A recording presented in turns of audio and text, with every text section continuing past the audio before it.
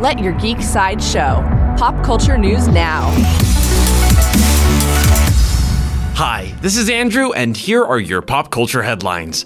For fans of Star Trek, Alex Kurtzman, the series creator of Star Trek Picard, explained that Patrick Stewart was adamant about not wanting to tread old ground in the new series. Stewart was determined to tell new stories, and because of that, we're going to see a very different take on the infamous Borg. Star Trek Picard will premiere on January 23rd on CBS. New from Netflix.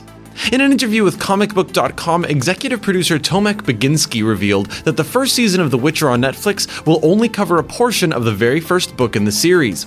Baginski said, "The books were a lot more source material than we could fit into 8 episodes, and Lauren did a really great job, not only choosing the right stories to tell of Geralt, but also by giving some background to both Yennefer and Ciri." The Witcher will premiere on Netflix on December 20th.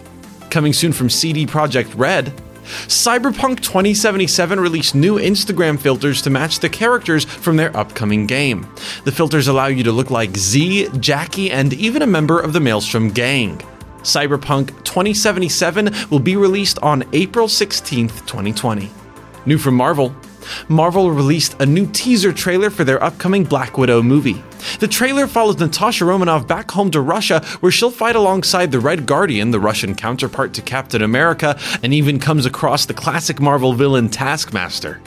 Black Widow will spin into theaters on May 1st, 2020. This has been your Pop Culture Headlines, presented by Sideshow, where pop culture is our culture. For even more ad-free pop culture news and content, visit geeksideshow.com. Thanks so much for listening, and don't forget to let your geek side show.